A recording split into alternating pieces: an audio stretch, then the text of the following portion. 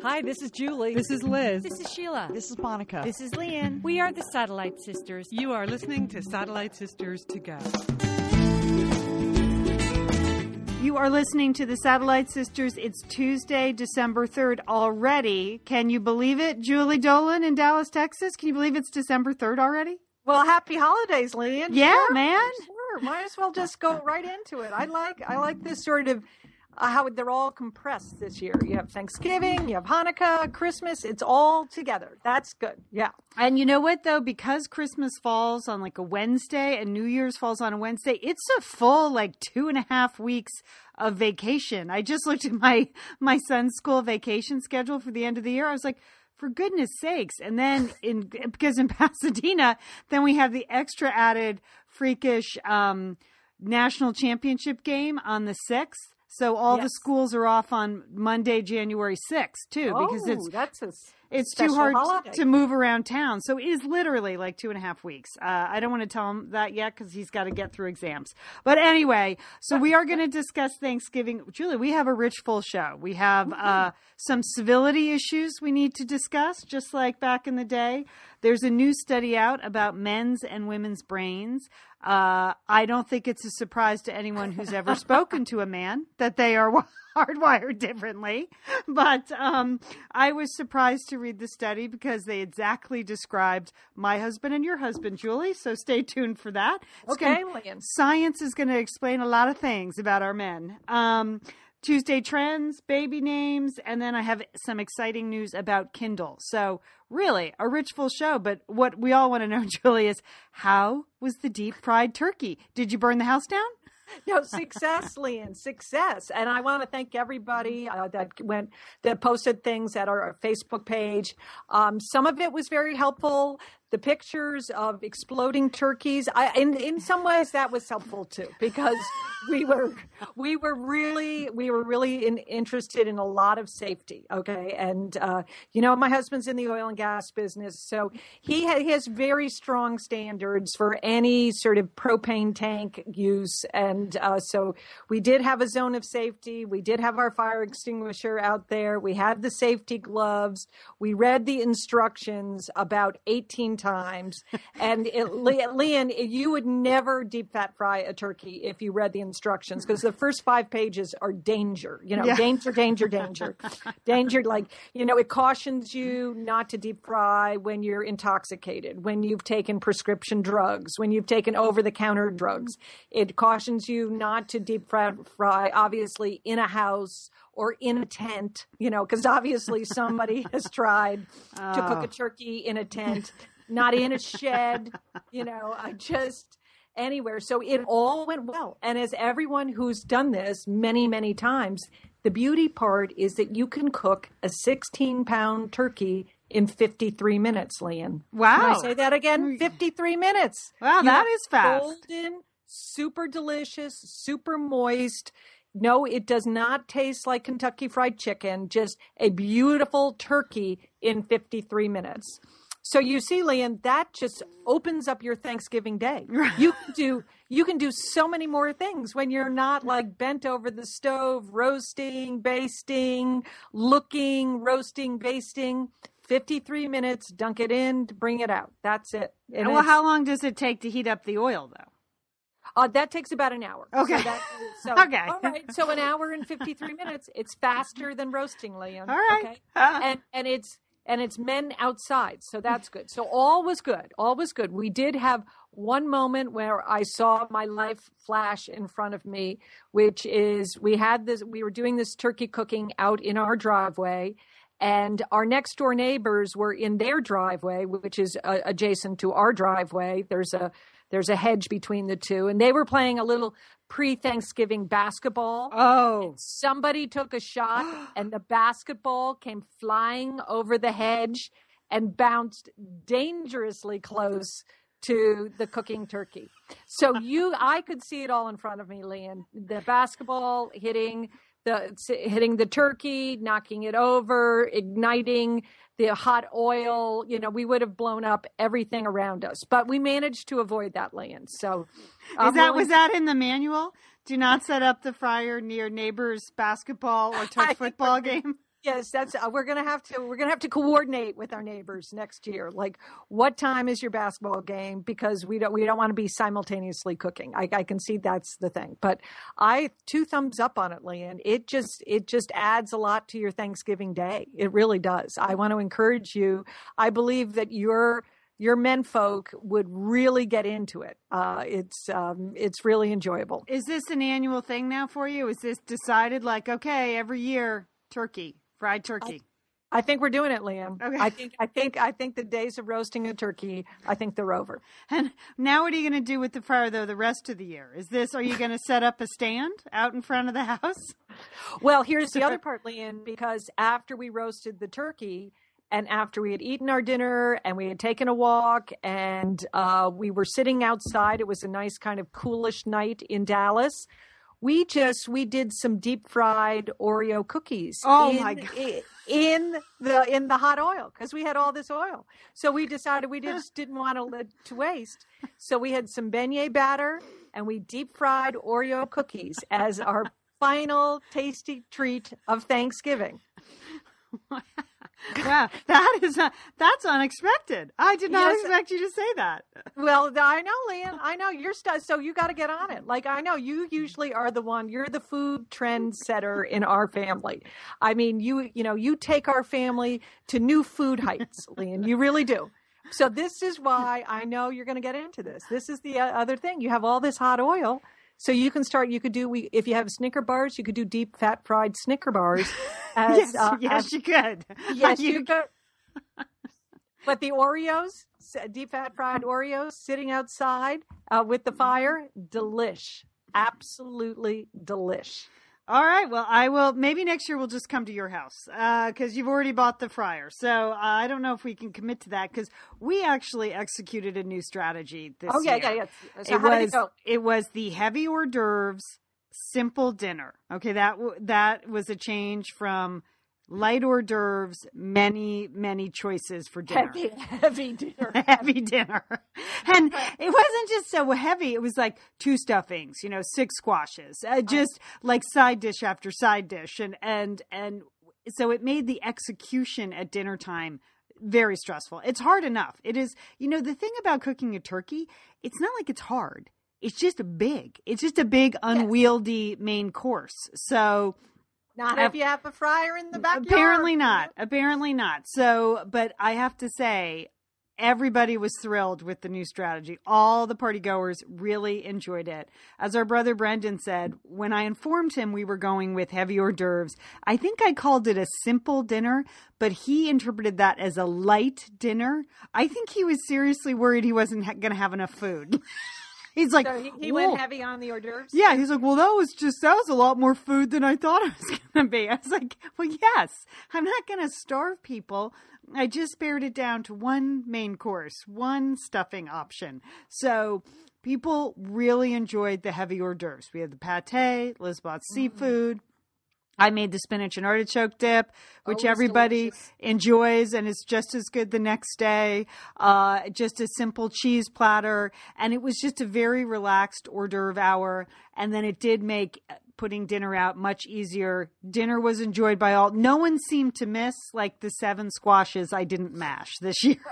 So, or the green beans no one ate, but I felt better serving. No one missed it.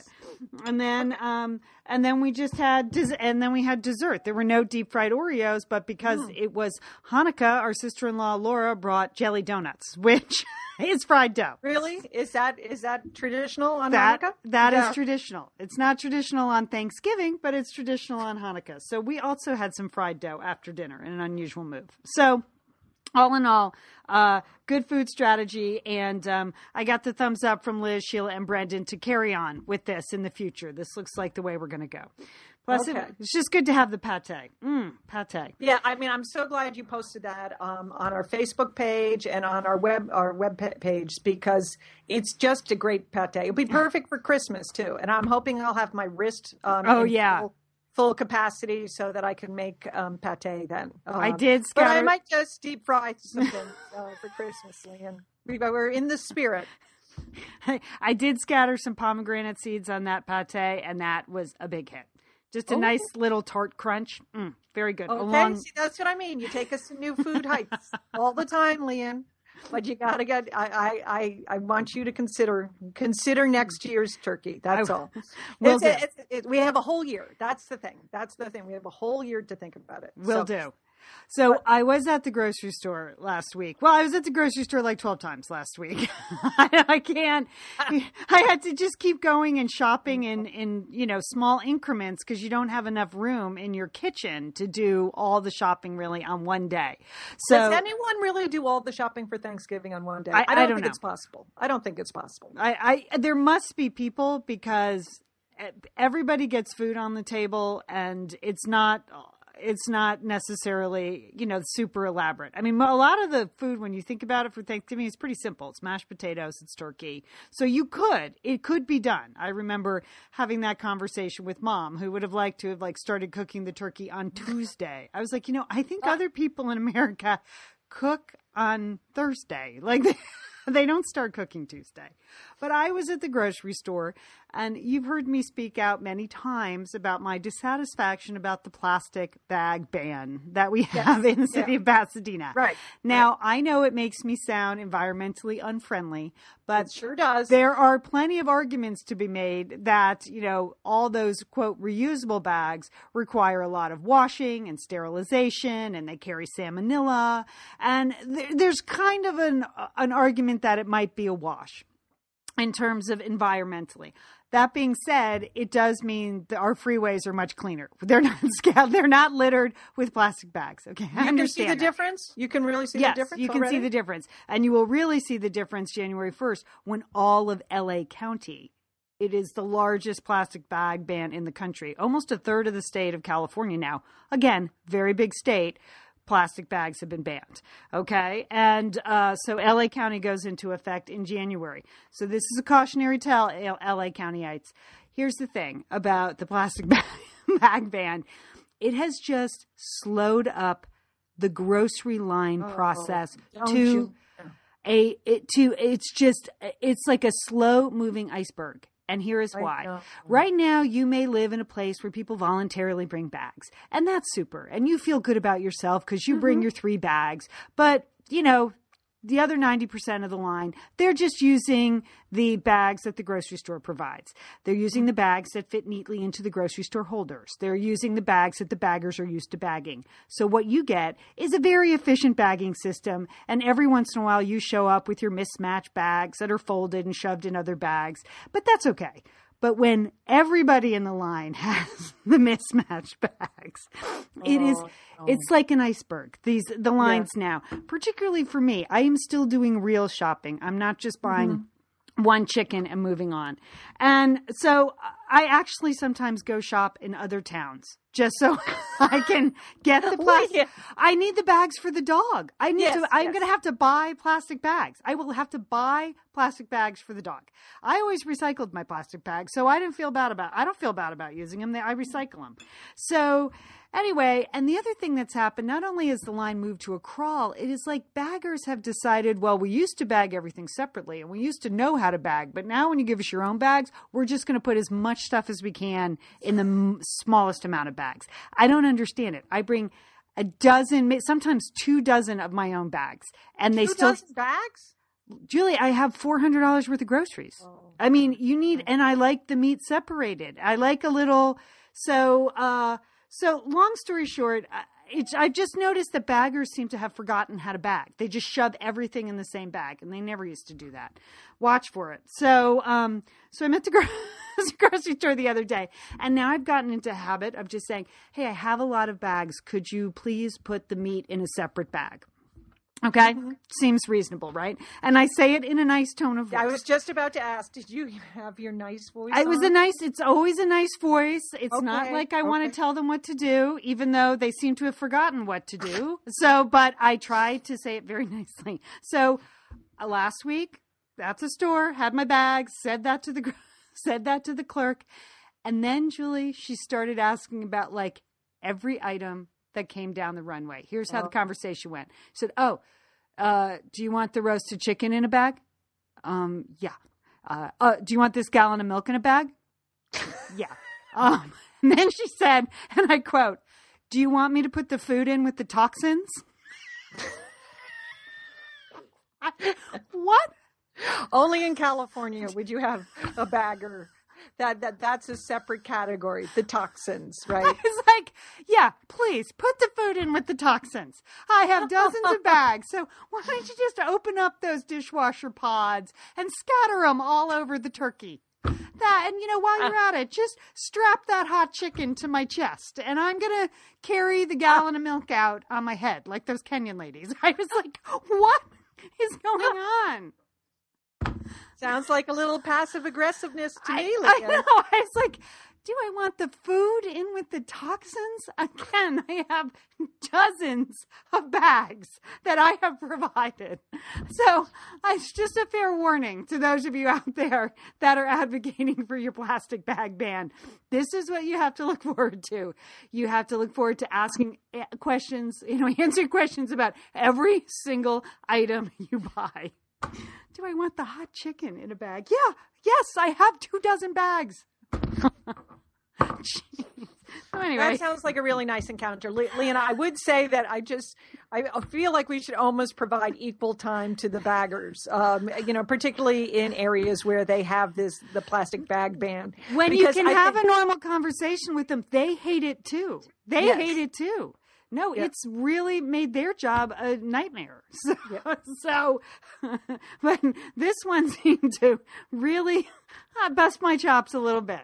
And you know what I really think you should do? Like in Costco, you should come with boxes, Lian, cardboard boxes, and have them box your food. I think it would go faster. Really. Seriously, Julie, that I may get to that point because the bag and but then I mean. Again, it just gets heavy when they put everything. Oh, I don't know. I'm just saying, be careful what you wish for, people. Yes. All right. Good report, Lian. Good report. Well, Lian, we have moved on to Christmas. And I would say last night plunged right into the holidays here in Dallas because it's the annual party that I take my grandchildren to where they get to see Santa. You probably are not aware of this because your kids are older, but now the business of going to see Santa is a highly regulated business. It's highly regulated. Yeah. You can't just go to the mall and hope to see Santa and get your kids dressed up, go to the mall casually and hope to have your kids see Santa and get the picture taken. That does not happen. It's online booking, Lian. You book a specific time. Really? Oh, yes, Lian. Oh, that's what I mean. Highly regulated. You can't just show up for Santa. So I don't like to do, the mall is too much. I mean, it seems it's hard to figure out like when my grandchildren would be free. Right. Right. So there's this little party, there's a Santa there. So this is the one I like to take them to because private viewing. It's a private Santa. It's a private Santa. Okay. So here's the other thing that I know. The party starts at 5:30. Don't you know, Lian, because we're Dolans, we're there at 5:20 because the worst thing is like standing in line, because who's in line? You have 2-year-olds in line. Right. You have like 18-month-olds. You have newborns. The kids are so excited. It's just impossible for them to stand in line. So we arrived last night for the Christmas party. And I have to say, my 2 grandchildren, Alice and Benjamin, looked absolutely adorable. Benjamin in a red sweater, Alice in this little blue velvet dress, looked gorgeous. Okay, totally ready for their pictures. Very excited to see Santa. We get there. We are not first in line. I cannot believe this. 5:20. It doesn't even open. The party doesn't even start till 5:30. We are not first in line. Ahead of me in line is another grandmother, sort of like me, a youngish grandmother, yes. A daughter, and a grandfather, a daughter, and a 12-month-old baby girl. Okay. So they get to go in to see Santa first. Okay. So Santa, Mrs. Claus is there. This is a wonderful Santa. He's very nice. And Mrs. Claus is lovely.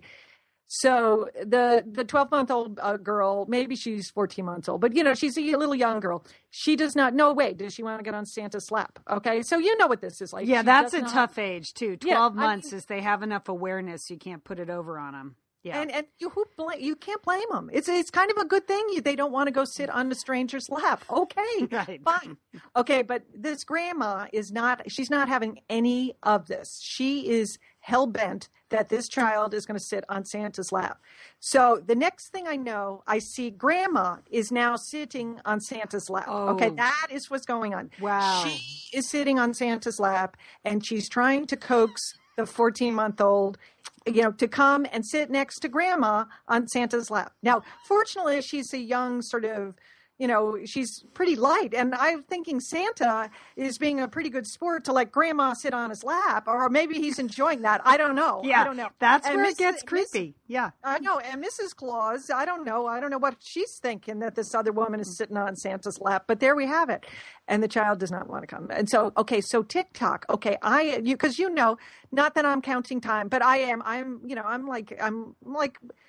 marking time, and because the line is now getting big. Okay, there are babies, people are crying, kids are jumping up and down, and this grandma is sitting on Santa's lap, coaxing the child. So finally, they get the child on Santa's lap, and then grandma gets off, and now they want to have the picture of their lifetime. And it is another 10 minutes. 10 minutes. Oh. They're trying to take the picture. And here's the thing. Here's some rules. I was thinking of Dr. P.M. Forney, our envoy of civility, who wrote the book Choosing Civility: The 25 Rules of Considerate Conduct. And I'm very grateful to Patty Simonet. I think that's how she pronounces her name. Patty S. Yes, Patty S., who posted on our website or on our Facebook page that she had just, unearthed her copy of the book. I think everyone should take it out because, here's the thing, okay? When you go to a party, that is not your personal Santa. Right. It was like highly inconsiderate, it seems to me, that these people were spending so much time trying, with their grandchild, trying, with Santa. I mean, if you want that kind of relationship, or you want to have that, you should hire your own. You should get your own Santa. Get your own Santa. Yeah. Get your own Santa. Okay, that's number one. That's my first rule. Okay, it's not your personal Santa. You need to respect other people's space and time, and be considerate of other people, as Dr. Forney would say. Number two, no nanas on Santa. Don't you think, Lian? Yeah. I think that's got to be. That's no nanas on Santa. That's wrong, okay? If you are an adult, do not get in Santa's lap. I think anyone over the age of 12 should not be in Santa's lap. I think there's an age limit. I think it's 12. Yes. Okay. Yeah. I mean, it's somewhere in there, Lian. Yeah. Okay. I mean, I don't, depending on the child, but I mean, you just, no nanas on Santa's lap. Okay. Number three, if the child is afraid of Santa, just fine. Don't make that child. No, don't make, or you have to do, again, if you've been to any good shopping mall where they have a good Santa, what you do when the child is afraid of Santa is you back them into Santa. You take the child and back them right into Santa and have the picture taken. Boom, it's done in a second. Okay, the idea that you're going to coax this child into some stranger's lap, that is bad. Okay, right? That's bad. Okay, so that is another one. Okay, and then the idea that you're going to get the smiling picture of the child with Santa, really? Okay, come on. Okay, don't waste other people's time with that. Actually, I think it's kind of cuter, the pictures where the child is absolutely miserable in Santa's lap. It is. I mean, it's deviously cuter. I think it's Ellen DeGeneres on her website that has like hundreds of those like horrifying Santa pictures. But those they are fun. People were like this grandmother last night. She was just hell bent, and Santa and Mrs. Claus were being very, very patient with her. The rest of the line, not so much. See, that's the thing. The rest of the line is 2-year-olds. I know. These are not grown-ups. That's why it's super duper inconsiderate. And those kids have their own anxieties about Santa. Yeah. And here's the final thing, that I think it's not a bad idea to go ahead and prep your child. What are you going to ask Santa for? So that, because they get a little shy when they, again, TikTok, you want to keep these things moving. Little pre-production goes a long way. Just think about what you're going to say to Santa. Okay. In a gentle way. Okay. They don't have to prepare a giant list, but just what they want to say. I mean, I think that might go a long way. But if you keep this in mind, I think it will add to just the holiday spirit. And because I was about ready. I mean, if that Nana did not get off Santa, I was going in, Lian. I was going in. I was one step away. I just you lose your patience around the holidays. So did Santa ask if you wanted food in with your toxins? How about that? So how did Alice and Benjamin do? Did they? They did well. I mean, Right. they enjoyed it. They had a nice moment. Benjamin asked for another fire engine. He's asked for a fire engine every single year. Good. So I guess he thinks it's a good strategy because he keeps getting them and he likes them. So that's good. Alice, she doesn't really want anything in particular for Christmas. Right. So she asked for a peacock feather, which I think Santa was a little confused, but if that's what she wants, I think that's fine. So there you go. So they had a nice moment and we moved on, and I did not get in Santa's lap. Okay. Okay. So you've heard it now. Nana's rules for pictures with Santa. You know what I'm going to post on our website, Julie? I did take the most magical photo of Brooks and Santa ever. And it was the back it in strategy. Back it in. He was 6 months old. Mom was with me. It was the middle of the day. There was no line. Outdoor Santa, great lighting. Backed him in, and I got a shot of him just turning his little face and seeing that elf for the first time. And like moments later, he started crying. But I got the shot of shots. So I'm going to post that actually on the website so people can see that. With this, when we post this show, I'll scan that and put that up. You made me think of it because it's exactly what we did. It's adorable. And after that, I felt like I didn't even have to get one of the next child. Like I got the shot of shots. So your second son? I mean, Colin has a couple, but none compare. Like that's the only one I put out at Christmas time. It's the way, it doesn't really matter who the kid is. It's just the best shot ever. So, okay. Later on in the show, we're going to talk about popular baby names and Tuesday trends. But Julie, there was an actual study that I thought we should discuss published in the LA Times today. And it was about, the differences between the brains of men and the brains of women. And it was published by the Proceedings of the National Academy of Sciences, who observed behavioral differences between the sexes. This is like a no-brainer if you've ever talked to a man or talked to a woman. Okay. I think it's particularly true. Well, you'll see. Here's just in a nutshell. Women did better at tests of attention, word and face memory, and cognition. Mm-hmm. And men did better on spatial processing, motor skills, and sensory motor speed. Okay. I don't know you'll explain.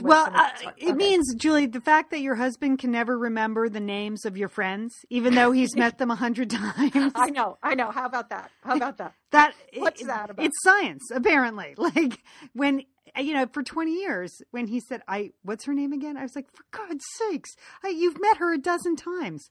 And I just thought he didn't care, but it's because he isn't capable of remembering word and face memory, or he's capable of it, but not to the level that you and I are.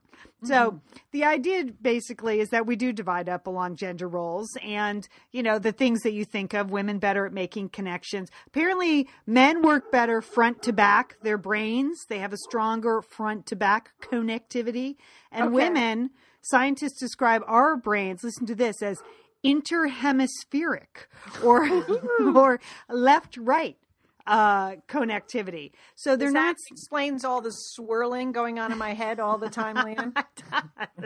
Interhemispheric connectivity. And it's not that, we can't do spatial relations, or some of us don't have good motor skills or sensory motor speed. It's just men tend to be stronger. And it's not like men couldn't be good with faces and names. They just probably aren't. So it is kind of dividing things up along gender lines. Like basically, if you have to learn a new task, say say you decide to take up, the scientists use the example of skiing in, midlife. It's a new task. It's a sport that relies on spatial relations and, sensory motor connectivity. Men would tend to be better at that.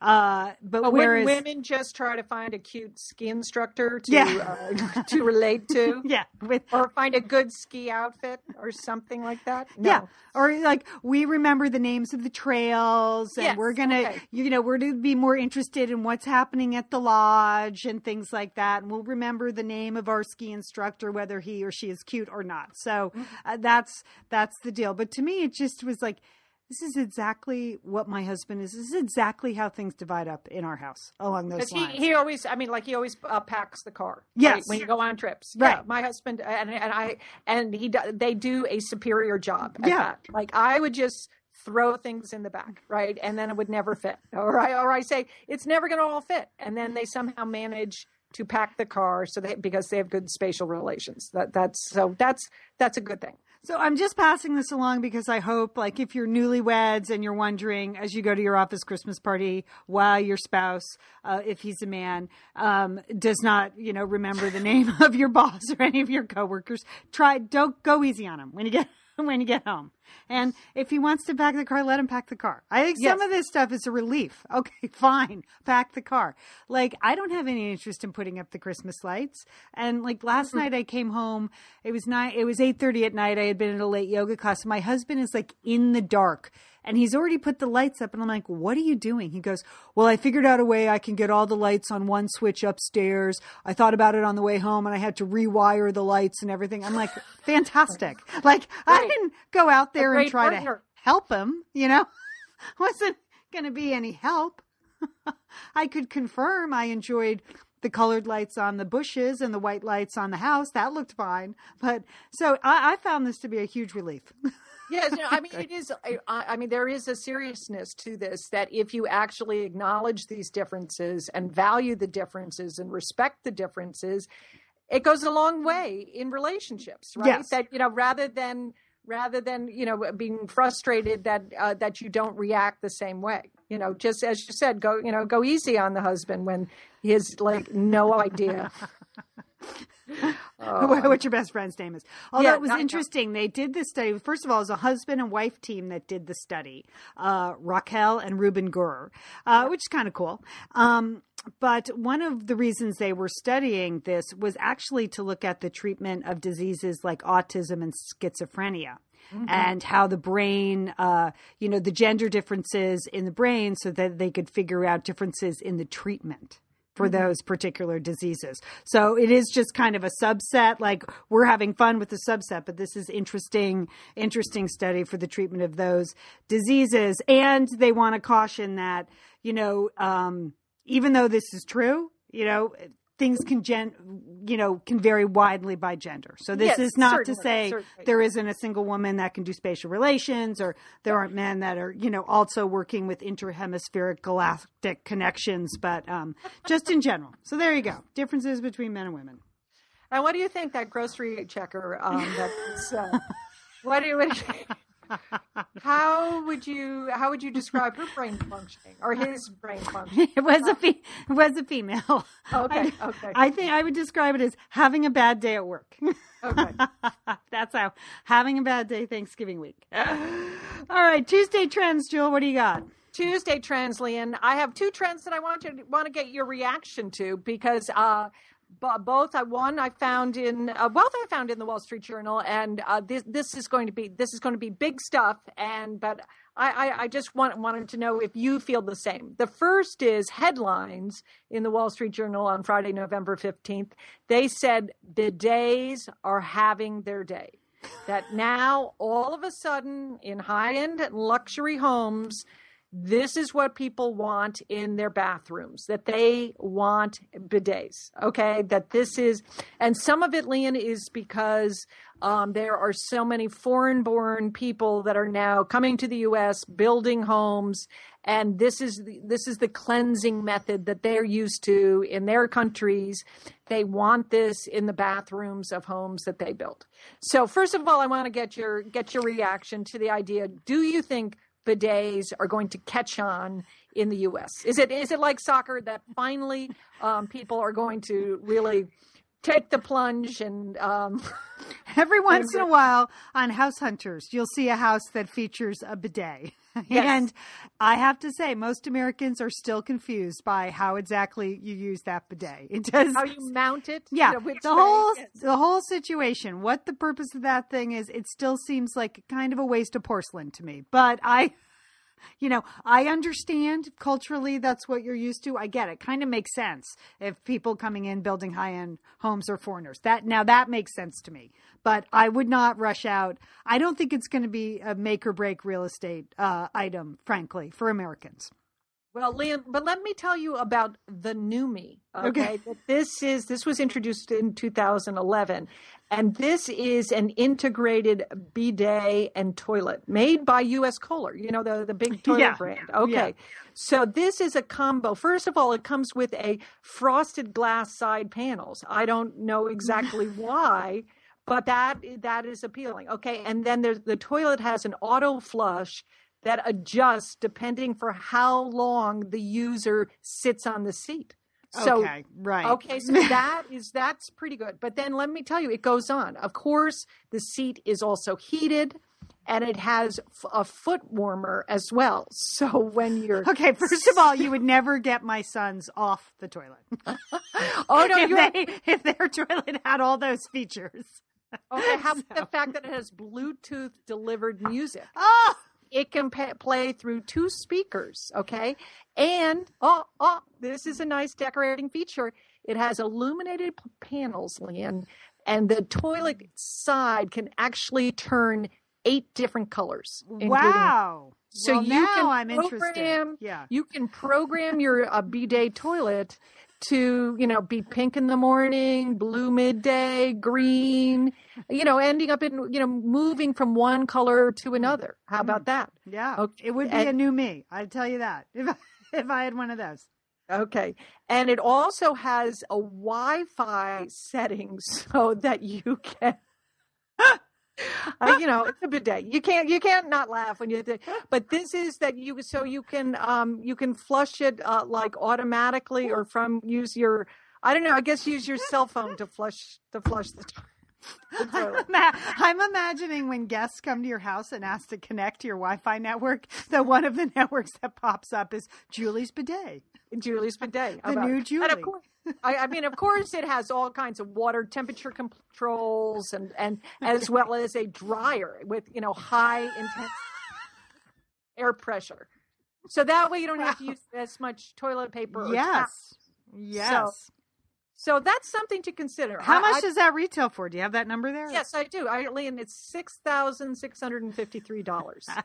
Wow. It's called the new me. So you definitely might want to look into that because I think that is, but there are a lot of these that are, these are premier or, premium bidets that you want to get. So, I think it's, that they all come with touchscreen buttons and all kinds of automatic air deodorizers and things. So just okay. You don't. I can just think of a lot of other things to do with $6,000, but I guess I don't know. We had a bidet in our apartment in Moscow. Yeah, and I used to throw my clothes on top of it. My bathroom. I just never embraced the bidet. But this seems like so much, it seems like so much that you could have in your bathroom, yes. So if that's your thing, that's one. So that's one trend that we'll just see. Apparently bidet sales are up 12% in the U.S. this year. So there may be a bidet coming to a home near you. That's all I can say. Excellent. Okay, second trend, Lian, that this is another European trend. It's for a new kind of diet. And don't we need a diet after Thanksgiving and those fried Oreo cookies that I ate, which were super delicious. And this is very popular in Europe. It's called the 5-2 diet, Lian, which suggests that you eat normally 5 days a week, and then on 2 days a week, you restrict the amount of calories that you take to somewhere between 500 to 650. Oh, I thought it was going to be you like ate simply 5 days a week, then pigged out for 2. But it's kind of oh, dang it. You wish, Lian. Yeah, I was like, 5-2. That's sort of what I do. So, okay. And again, the idea here is it's sort of jolting your body into, I mean, that's not the scientific term, but it's, it's kind of tricking your metabolism into, not getting used to a certain amount of calories. And this is supposed to, add to your longevity. It's supposed to, in many cases, they, say reduce your weight. But I don't know. How do you feel about that, Lian? Do you think that this is a diet that you could do or that you would be interested in following? The minute someone says calorie restriction, all I can think about is eating. This is, it's like something goes off in my trigger goes off in my brain, and all I can think about is my next 100 calories. That kind of, precise measurement of calories and stuff, that is not for me. I cannot do that. I can understand things like meatless Mondays or going, having some juices a couple of lunch a week, but actually like restricting calories 2 days a week, forget it. That would totally backfire for me. I'd end up eating 3,600 calories instead of 600. People admit, and the researchers say, people are very grumpy initially when they're on this kind of diet because they feel deprived, as you just articulated, and but they then get into the rhythm of it, and that they adjust to that rhythm. It's just you could do that, you could adjust to it, but what you're saying is like if someone says you can't have it, you want it. That's it. Okay. All right, so I think it's kind of these are two trends that you don't seem to be following. That you're not going to be embracing, Lian. No. Right? All right, Julie, I know you have another grandchild on the way. I don't know if they've decided on a name yet, but I do have the top 10 baby names for boys and girls of 2013. Ooh, so okay. It's always fun to hear these lists, and I'm always surprised at some of the names. You think, really, there are that many girls named? So we'll start with the girls, and we'll go from number 10 up. At number 10, Chloe, then Emily, Zoe, Lily, Ava, Mia, Isabella, Olivia, Emma, and the number 1 name for girls. Want to guess? Mia? Well, we already have Mia. We already said Mia? So we said Chloe, Emily, Zoe, Lily, Ava, Mia, Isabella. Mia. What? Oh, no. Okay. So you did say Mia. Yeah. They're all sounding so similar because they're all like A's. E or Yeah. So all ending in E or A. So yes. This is, yes. So the no number Karen. 1 name for girls also ends in an A. It is Sophia. Sophia. Oh, Sophia. Yes. Oh, that's a very popular name. All of those are beautiful names. Yes, they are. They're all sort of melodic. They seem very feminine. They seem relatively easy to spell yes. for most people. No hard Karens, no hard consonants like Karen or Lian or, something tough like that. Right. So, that's, well, there you go. And, it's funny. I had a conversation with a woman this week when I was working my shift at Vroman's bookstore, and her daughter's name was Marcia, but of course it's just spelled Marcia. So yes. the woman asked me, do you wish, well, she asked me how I pronounce my name. She said, is it Lian or Lian? I said, it's Lian, for the 9,000th time in my life. And she said, do you wish you had a more normal name? And I said, yep. There's no doubt in my mind that when people say, oh, it's a pretty name, that's lovely. Thank you very much. But it's just every single day I have to say it, pronounce it. I'm called by the wrong name. And her daughter said the same thing. Like, I wish my name was just Kate. I go, I wish my name was Kate too. So I'm all for pretty names that you can spell and that people can pronounce. I'm an advocate for names like that. My name is fine, but it is something I have to work on with people every single day. So, but I'm surprised with that list, Lian. I'm surprised it doesn't have more sort of gender neutral names. Yeah, gone are the Madisons. Madison, Harper, Tyler. I don't know. They all are like. names where you can't tell if they're a boy or a girl or, whatever. But there's none of those on the list. So that's something. Okay, so here are the boys' names. Okay. And it's almost the opposite. A lot of hard consonants with the boys. Number 10 is Jack. Okay, very popular. I've heard that a lot. Then we have Jacob. Good. Ethan. Mm-hmm. Jaden. Okay. Mason. Yeah. Isn't that because he's a Kardashian? Isn't that a Kardashian name? That's what I really? assume.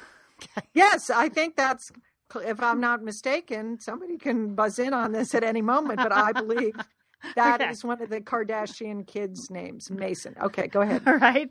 Noah. Mm-hmm. Lucas, which is a nice name. Strangely enough, the number 3 name for boys is Liam. Liam. I know. Unbelievable. It hasn't helped me at all. People still say Lian. Okay, number 2 name, Aiden, which had the top spot last year, but is now number 2. And the number 1 name for boys, Jackson. Jackson. Yes. Okay. Jackson. All right. Okay. Which is a nice name. So here are a few trends influencing names, Julie, in case you want to pass this along to your daughter-in-law. Here's one I know she'll be interested in. Duck Dynasty appears to be influencing a few names. I don't watch that show. Are those names? I don't watch that show either, but the names on the show are Corey, Mia, Phil, Sadie, and Silas, and they all rose in popularity. Okay. All right. Prince George, of course, you would think there might be a few offshoots of that. So Georgia, Georgina, Giorgio also rose on our baby list. Interestingly, though, George actually fell out of the top 10 on the UK baby list this year. Yeah, if you lived in Great Britain, it would be pretty hard to name your baby George, right? I guess so. Right. That you can understand that. Okay. I mean, again, because it's the royalty thing, Lian. Yeah. Okay. But naming your daughter Georgina is kind of a nice twist on that. Kanye West related names seem to have grown in popularity.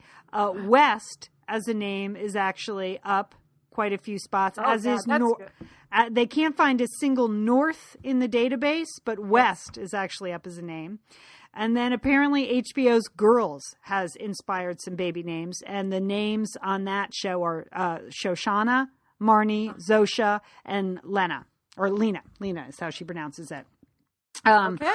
So there you go. But the one big trend they want to identify, which I think is good in general, is that people appear to be going back to their own family names and are less influenced by celebrity baby names.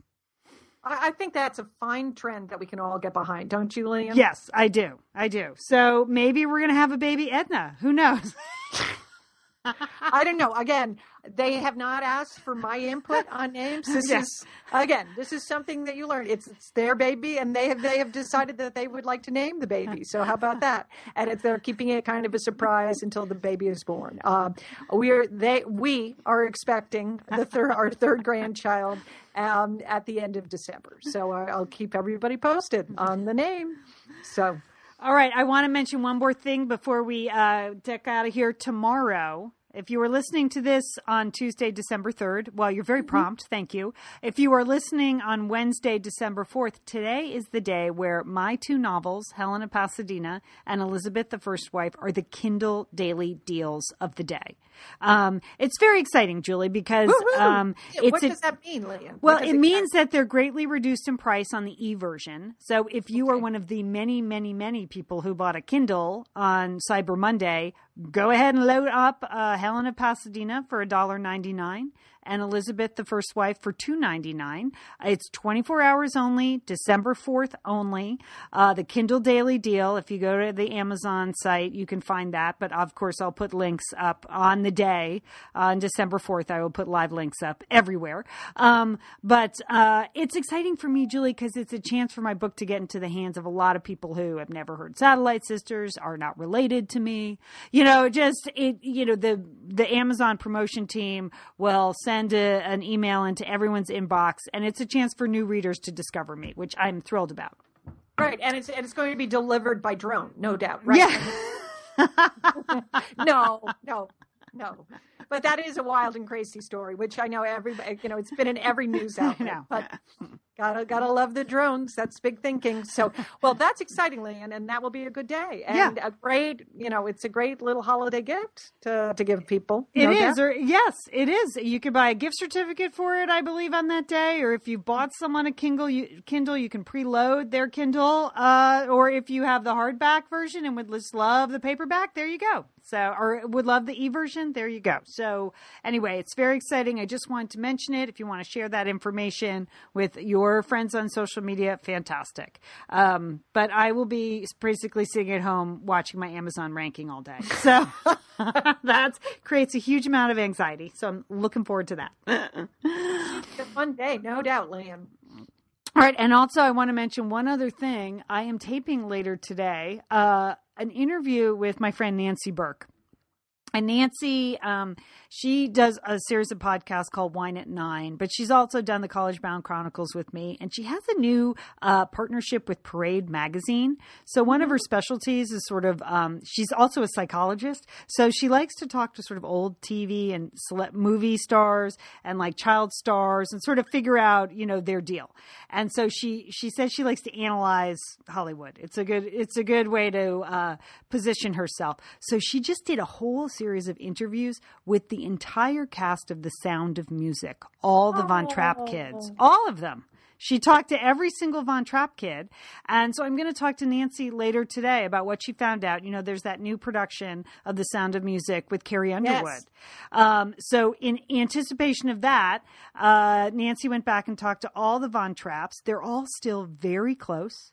They hang out all the time. Yeah, they have great memories of being on that set, great memories of Julie Andrews and Christopher Plummer.